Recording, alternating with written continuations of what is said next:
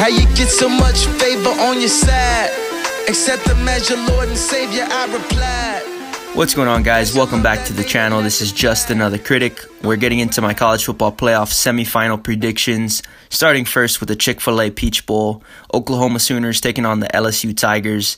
And for those of you betting on this game, the number sits at 13.5 in favor of LSU. Right now, 8-5 against the spread. Oklahoma 5-8 against the spread, while the over/under sits at 76. Quickly, let's run through statistics and then getting to my own personal thoughts on the game. Oklahoma averaging 43 points per game while allowing 24 points per game. Offense is averaging 303 yards through the air and 251 on the ground. Defense is allowing 198 through the air and 132 on the ground. We flip over to LSU, averaging 47 points per game, allowing 21 points per game, while the offense averages 386 through the air and 167 on the ground. Defense has been allowing 221 through the air and 119 on the ground. Now, looking at this matchup outside of the statistics, I think it's pretty obvious. It really doesn't take a genius to identify that both of these teams play in an air raid system. They love to throw the ball, and they're able to execute on such a high level because both of these teams have the personnel, right? Both of these teams bring in 4- and 5-star skill players at the wide receiver position, at the quarterback position, more so at Oklahoma, but obviously with the transfer of Joe Burrow from Ohio State to LSU, and then the new system in place, bringing in the new offensive coordinator, things have changed for LSU and in a big way. We've seen them evolve throughout the season and just get better and better within that system. Now, more importantly, in this matchup, on the defensive end, we've seen both sides play below average at times. We've seen both teams play good at times, and we've seen one team play elite on defense at times, right? And that being LSU. Obviously, going into this matchup, LSU has been known to be an elite defense, right? That's kind of been their calling card in past seasons, and it's nothing has really changed. They still have the personnel on that side of the ball, right? Some of the best DBs in the country: Christian Fulton, Grant Delpit, Derek Stingley, and as well as some other guys at the second level at the linebacker position, right? K'Lavon Chaisson, Jacob Phillips, and there's a lot of other names we could throw out there. But even with all that talent, they haven't necessarily been, very consistent on that side of the ball. But as I mentioned throughout these past few weeks when I've covered LSU playing Texas A&M as well as Georgia, they are trending in the right direction. And so, like I talked about, while their defense hasn't been the best or played at their best throughout the beginning as well as the middle of the season, now they're trending in the right direction when it matters most down the stretch, heading right into the college football playoff semifinal versus a very good Oklahoma Sooners offense. Now, as we flip to the Oklahoma Sooners defense, right, it's kind of been the opposite, right? They started the season very strong. Then we slowly began to see the cracks in that defense, right? And then towards the end of the season, the walls came off, right? We saw Kansas State absolutely put on a freaking clinic against them, right? They were able to put up 40-something points. Kansas State pulled off the upset. We saw Iowa State go for 41 against them. Baylor went up 28-3. TCU gave them a challenge down to the wire, 28-24. And so you look at those 3 games that I just covered, that was single-digit deficits in games where they should absolutely be blowing out these teams outside of Baylor, right? We take a look at Oklahoma State. They won 34-16 while playing against a backup quarterback without their best weapon at wide receiver in Tylan Wallace. You go against Baylor in the Big 12 championship where Baylor's down to their second and third string quarterbacks, and both quarterbacks sling for a touchdown apiece. And so this should worry you as an Oklahoma fan. I'm sure it probably already does, and I'm just restating facts that you already know. But the thing is, Joe Burrow is a different animal. This is going to be the best quarterback, the best personnel, the best system that this Oklahoma Sooners defense has faced throughout the season.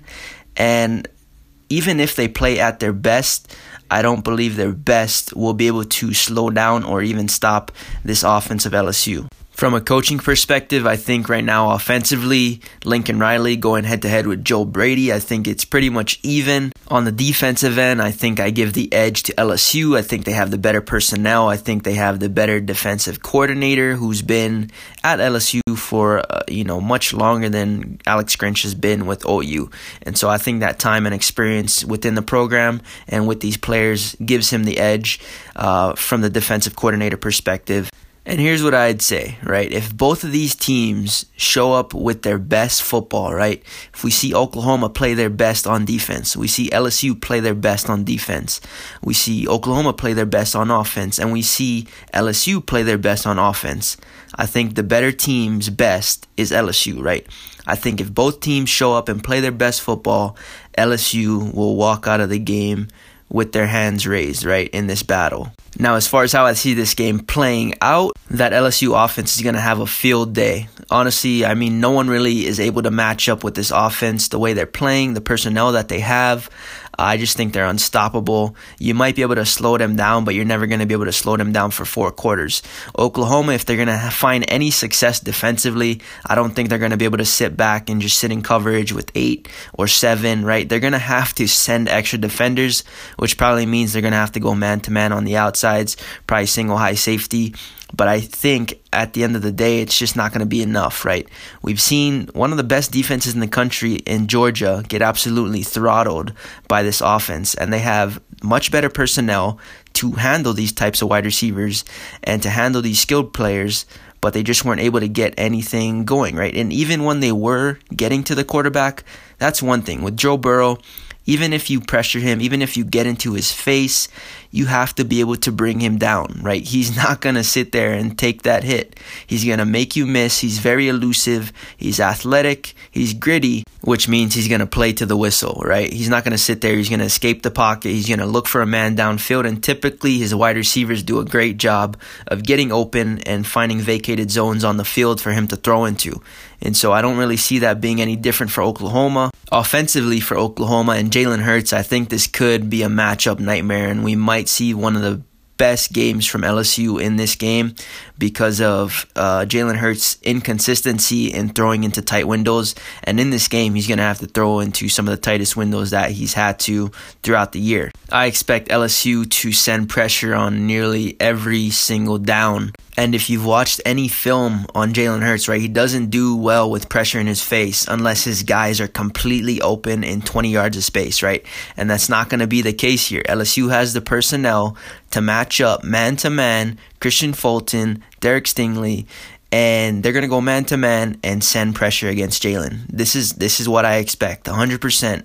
And I think they're going to have a lot of success in not only disrupting his timing, getting in his face, and forcing him to make error throws, which will probably lead to anywhere from 2 to 3 interceptions. A big part of the reason he's going to be throwing these interceptions is because he's going to be playing from behind, right? They're going to be having to chase down this LSU offense, which is likely going to lead to Jalen making more risky throws, right? Throws that he doesn't normally make, but he's going to have to take those chances because they're down 2 to 3 scores or whatever it is, right? I think he's going to be forced into making these throws, not only because of the situation, but because of the type of defense that LSU will be playing. Now, with all that said, if Oklahoma wins this game, it'll be because of 3 things.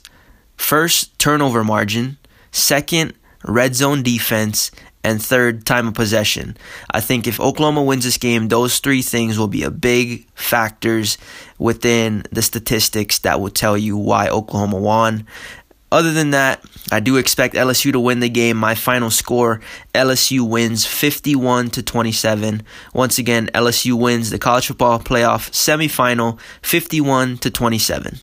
With that said, I appreciate you guys for listening. Thanks for your support. Like, comment, subscribe. If you have a different opinion, drop it in the comments. Hit me up on social media. If you want to check out my other college football playoff semifinal prediction with Ohio State and Clemson, flip over to the channel. Check the links in the description to listen to that one as well. Once again, guys, thanks for support. Thanks for commenting. Thanks for thanks for subscribing. Appreciate it all. With that said, hope you guys have a great rest of your day, evening, or night. This is Just Another Critic signing off. Peace. His light shine the brightest in the dark. Single mothers know they get my heart.